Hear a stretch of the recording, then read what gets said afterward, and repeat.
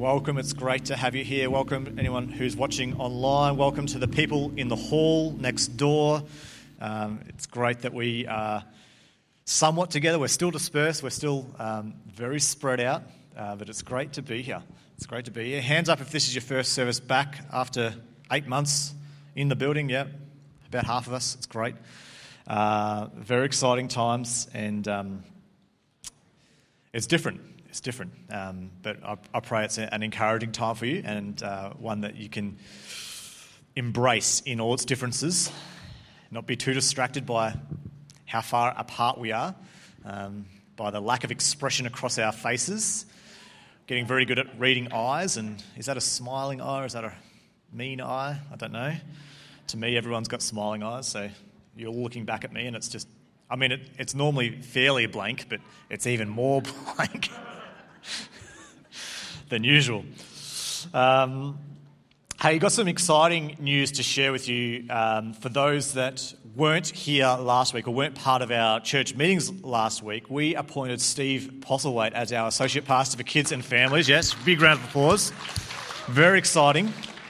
Very exciting. And Steve is going to join and start on staff and join the pastoral team on the 10th of January. So hold off on bombarding him with all your pastoral requests for your kids and all that until he finishes his roles that he's currently in some chaplaincy roles, and give him a little bit of a break over Christmas, and then we'll get him into it next year. We'll do some inductions and all that planned for next year. But it's an exciting time for the church. It's an exciting time for our community to be able to invest in what I think is probably the most important aspect of any church, is that of the next generation. Is that we want to continue to grow young as a church. We want to continue to invest in young people, from babies right through. We're all young in the scheme of eternity. I mean, we're only just beginning, but we're all young, and it's so important that we invest in the next generation and help them to grow in their faith and their discipleship journey. So it's an exciting time for us and the church. So be praying for Steve and the kids' teams over this break, and as we begin to plan for 2021. Also very exciting that we are able to do some carols on the lawn on the 20th of December that Jackie mentioned. So can I encourage you to register for that? We need to, obviously, like anything at the moment, we need to know who's coming. We need to be able to trace all the people that are there, but also it will be limited in capacity. At the moment, it's limited to 300. And maybe that might change in the coming weeks, but it will be limited no matter what. So we need you to register because we want to push it out to the community, and we know that as soon as we push it out to the community, people will want to come because there's not a lot of carols events on at the moment, so people will jump at an opportunity to hear some carols. So make sure you register. The best way to do that, to register, is to jump on the church app. So you can download the church app. I think there's a slide on the screen there. Church Centre. If you've got a phone or an iPad, or even you can do this on your computer as well, you can get the Church Centre app, use your email, find a way to log in. If you need help, see someone that looks like they know how to use a phone or some sort of technology, and they can assist you, I'm sure. And you can register for the carols, you can register for church next week, and all the things that are coming up. You'll be able to see the events and get understanding of what's happening in the future. Very cool. All right. Have you got your Bibles with you this morning? Very cool. I've got Luke chapter 7. I want to read a few verses in Luke chapter 7. It'll be on the screen as well. I'm going to start at verse 36. Luke 7:36. All right. It says this: one of the Pharisees asked him to eat with him, and he being Jesus, and he went into the Pharisee's house and reclined at a table. And behold, a woman of the city who was a sinner, when she learned that he was reclining at table in the Pharisee's house, bought an alabaster flask, oh my gosh, of ointment. I need another coffee. And standing behind him at his feet, weeping, she began to wet his feet with her tears and wiped them with her hair, with the hair of her head, and kissed his feet and anointed them with the ointment. Now when the Pharisee who had invited him saw this, he said to himself, if this man were a prophet, he would have known who and what sort of woman this is he who is touching him, for she is a sinner." And Jesus answering said to him, "Simon, I have something to say to you." And he answered, "Say it, teacher." "A certain moneylender had two debtors, one owed 500 denarii and the other 50. When they could not pay, he cancelled the debt of both. Now which of them will love him more?" Simon answered, "The one, I suppose, for whom he cancelled the larger debt." And he said to him, "You have judged rightly." Then turning toward the woman, he said to Simon, "Do you see this woman? I entered your house. You gave me no water for my feet, but she has wet my feet with her tears and wiped them with her hair. You gave me no kiss, but from the time I came in, she has not ceased to kiss my feet. And you did not anoint my head with oil, but she has anointed my feet with ointment. Therefore I tell you, her sins, which are many, are forgiven, for she loved much. But he who is forgiven little loves little." And he said to her, "Your sins are forgiven." Then those who were at the table began to say amongst themselves, "Who is this who even forgives sins?" And he said to the woman, "Your faith has saved you. Go in peace." God, we thank you for your word this morning. We thank you that it is alive, it is active, it is able to speak to our hearts, it's able to transform us. And God, we pray this morning it would do just that it would change us, that it would encourage us, transform us into who you've created us to be. We pray this in Jesus' name. Amen. We're in the final week of a series called Thanksgiving and Worship, and this morning I want to talk about this idea of grateful actions or grateful living. I don't know if you've seen on social media or on the internet anywhere these little sayings that come up. "I was today years old when I found out." Has anyone heard these or seen these before? "I was today years old." I mean, it's a funny thing to say because it doesn't make sense at all, but I found some of these and I thought they were quite funny. John's going to chuck them up for me. "I was today years old when I learned that this little piggy went to market doesn't mean he went food shopping." Just think about that for a second. "I was today years old when I learned how long our legs are." Look at that. I'm sure that's a basketball player, Al. "I was today years old when I learned that the division sign is just a blank fraction with dots replacing the numerator and the denominator." I mean, maybe these are just like obvious to you, you know all these things, but I mean, I saw these and with it, that's amazing. And another one, I think. "I was today years old when I learned that turtles are not inside their shells, they are their shells." I mean, that's weird, isn't it? Because I just thought like a turtle was like a snail, which is just like pluck and change no? Apparently not. "I was today years old when I learned that the word footage refers to the fact that motion picture films are measured in feet." Huh. Anyone else know that? You knew that already, didn't you? You're very smart people. Much smarter than me. And the whole idea of these "I was today years old" is like these are life-shattering moments. Like these are moments that change your life, apparently. I mean, hopefully they are not too life-shattering for you or life-building. But I think when it comes to our salvation, when it comes to forgiveness, we should have this moment of, when I found out about that, it changed everything. When I found out about what Jesus had done for me, when I found out about the forgiveness he offered me, it changed everything for me. Maybe finding out about a turtle's makeup doesn't change everything for you, but finding out about the forgiveness that Jesus offers should change everything for us. This truth leads us to real gratitude, and this real gratitude leads our life. This is what we see in this story with this woman, is that she finds out about who Jesus is. She finds out about this forgiveness that he offers, and it changes her life. It completely changes her life. Let's just read a couple of these verses again, verse 37 and 38. "Behold, a woman of the city who was a sinner." Most commentators would say that's probably in reference to a prostitute. "When she learned that he was reclining at a table in the Pharisee's house, bought an alabaster flask of ointment, and standing behind him at his feet weeping, she began to wet his feet with her tears and wiped them with the hair of her head and kissed his feet and anointed them with ointment." And if we read just verses 44 to 46 again, after this sort of happened, then turning to the woman, Jesus said to Simon, "Do you see this woman? I entered your house, you gave me no water for my feet, but she has wet my feet with her tears and wiped them with her hair. You gave me no kiss, but from the time I came in, she has not ceased to kiss my feet. You did not anoint my head with oil, but she has anointed my feet with ointment." Do you want me to stand back a bit, Derek? Is this really... Let's try it up here. I'm just going to wreck all the camera angles and everything. There you go. There's a stark difference, isn't there, between the woman and Simon the Pharisee. The woman comes in and, she's just undignified in the way she pours out her appreciation. She pours out her love. She pours out everything she has on the feet of Jesus, whereas Simon the Pharisee comes in and he's a bit more, just blends in with what's happening around him. There was a stark difference between Simon the Pharisee and the woman with the alabaster jar. One showed an obvious amount of gratitude towards Jesus, and the other blended into the culture in which he found himself.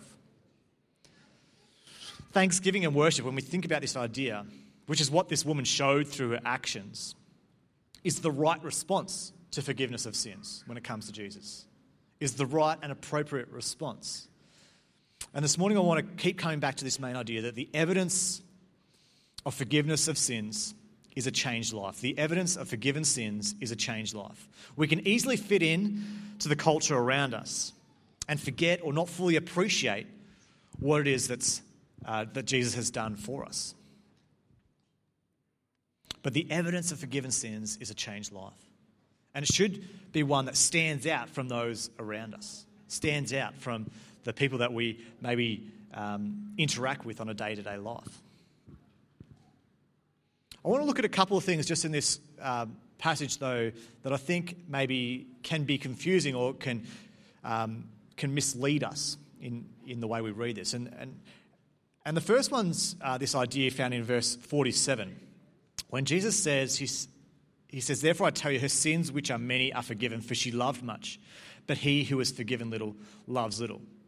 And this word, "for she loved much," is a really important idea for us to wrestle with and to get our head around, because that's an important word. And "for," or different translations will translate in different ways, but this can either mean because, or it can mean as evident by. You know, we might say, or I might say to you, Barry broke his leg for he fell off the roof. So I'm saying he broke his leg because for the cause of his break was for he fell off the roof. As in, and we could read that this way in this passage, and we could say, her sins are forgiven because she loved much. And if we read it that way, it's a really dangerous way to begin to think about gratitude and thanksgiving and responding to Jesus, because we begin to think, well, it's a performance-based thing. The more I love Jesus, the more I'll experience his forgiveness. The more I appreciate, the more I respond, the more forgiven I'll be. If I love God more, if I worship him more, if I'm more grateful, then I'll experience more forgiveness in my life. Or we can think of "for" as evident by. I could say, Barry broke his leg for I saw the bone sticking out from his leg. The evidence was what I saw. It didn't cause the break. That didn't cause the break. It was just the evidence that it was broken. And again, when we read that this way, as in her sins are forgiven as evident by her much love. So it's really important as we think about this idea of forgiveness of sins leading to a changed life, is that the changed life doesn't come first. Forgiveness of sins comes first. And forgiveness of sins leads us to a changed life. It changes the way we respond. It changes the way we live. It changes the way we act. Our gratitude doesn't cause good things from God, but rather it's evidence of good things from God in our life. The evidence of forgiven sins is a changed life. The second idea, or the second challenge we have in reading a passage like this, especially this one, is if I read verse 47 again, I'm going to read it in the New Living Translation.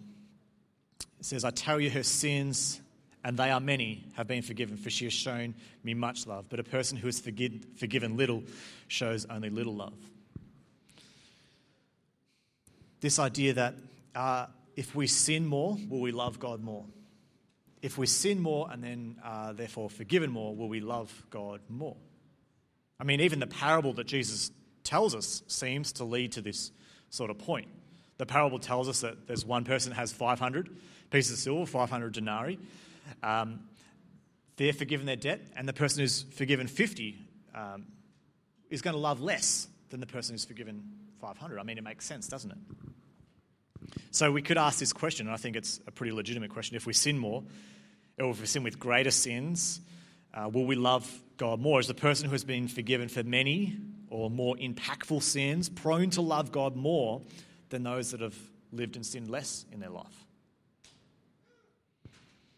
Those who have greater sin seem to have a greater sense of God's forgiveness, greater impact on their life, greater impact on their response to Jesus. And I'll say, I think so. I think that's what's happening here. But I think what we need to understand is there's different types of love and different types of gratitude that we can show towards Jesus. Perhaps, down the road, the disciples pulled Jesus up and said, "Oh, Jesus, what you said about that parable and, being forgiven a lot and loving a lot, for those of us that maybe have followed you closely and haven't sinned a whole lot or sinned in the same way, how do we love you more?" And he might have turned around and said something like this: who loves God more? The one I enable to lead 1,000 people to Jesus, or the one I enable to lead only 10 to Jesus? Or who loves God more? The one I kept back from 500 sins, or the one I kept back from just 50 sins? Or who loves God more? The one I saved from significant tragedy and pain in their life, or the one I allowed tragedy and pain in their life? And the point I'm trying to make is this: that God graces us all in different ways. God's grace extended to you is unique to you. And your response to that grace is unique in itself as well. Different people love God in different ways and with different amounts of love depending on what God has done in their life. And the point is not to compare how many sins have you committed compared to how many sins have I committed and who's going to love God more in response, but how has God graced each and every one of us? What has God saved us from? What has God spared us from? What has God done through us? What has God forgiven us from? And all that combined is a very unique blend of grace just for each and every one of us. And as we think about that, as we remember that, it's going to cause us to love God more.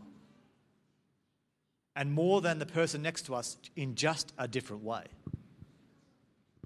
Because of the grace that we've experienced. God graces us all differently, and we might have more love and thanks for the sins that we've been forgiven than someone else, but they're different types of grace. So what is God's grace on your life? What has God spared you from, or given to you, or allowed you to experience? We all have this different sort of grace, and they all lead in different ways to a changed life, a life that pours out all we have. I'm not sure about you, but I've never broken an alabaster jar of perfume anywhere, on Jesus or at a church or on anyone's life.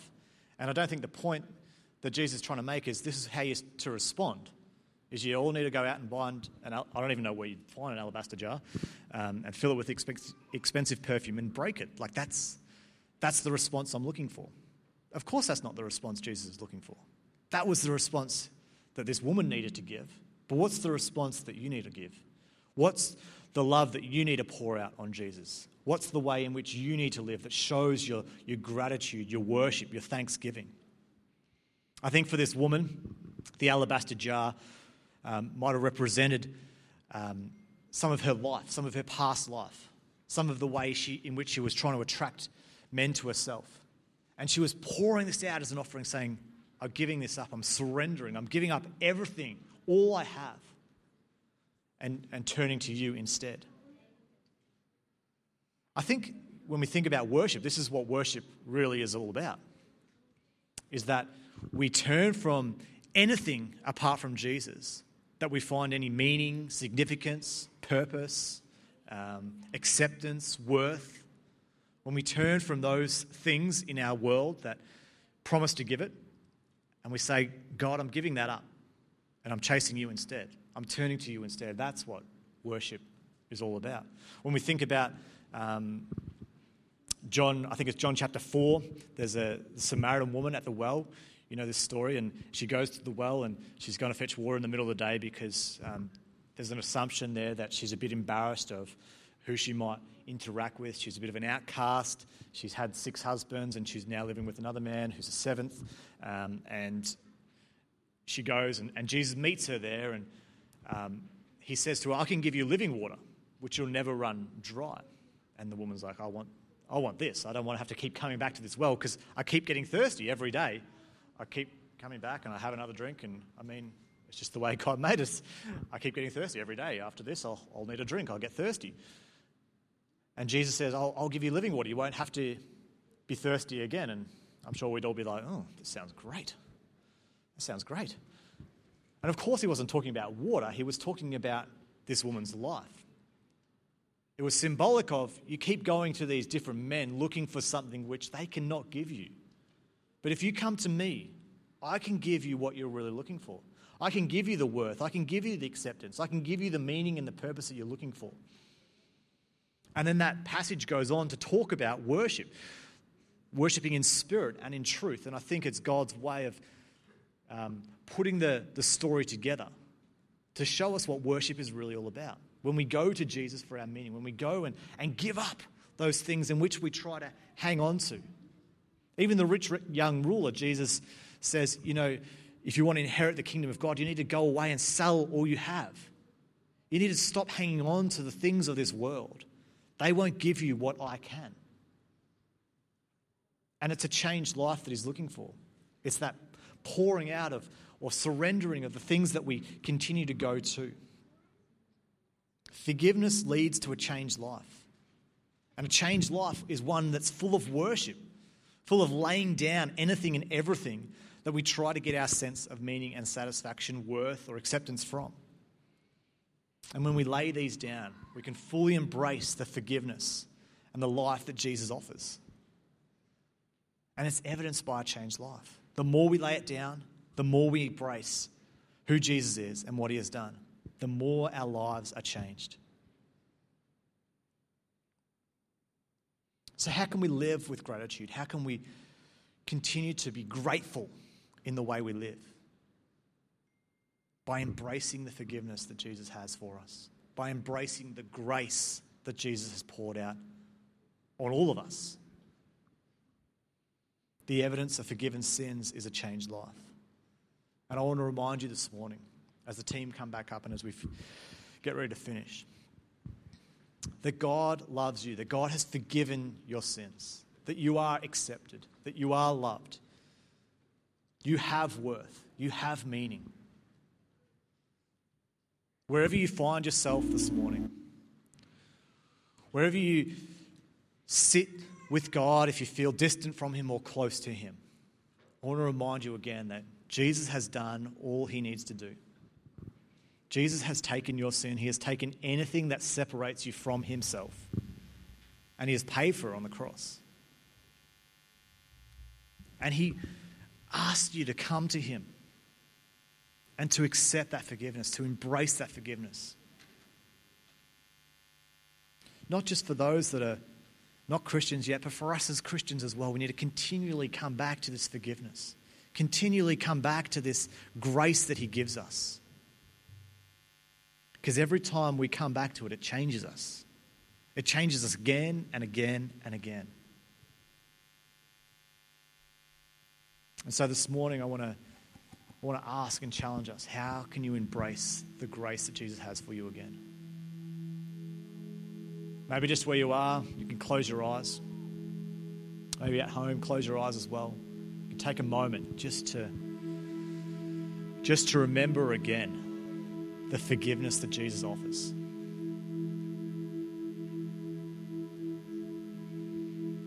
That he accepts you.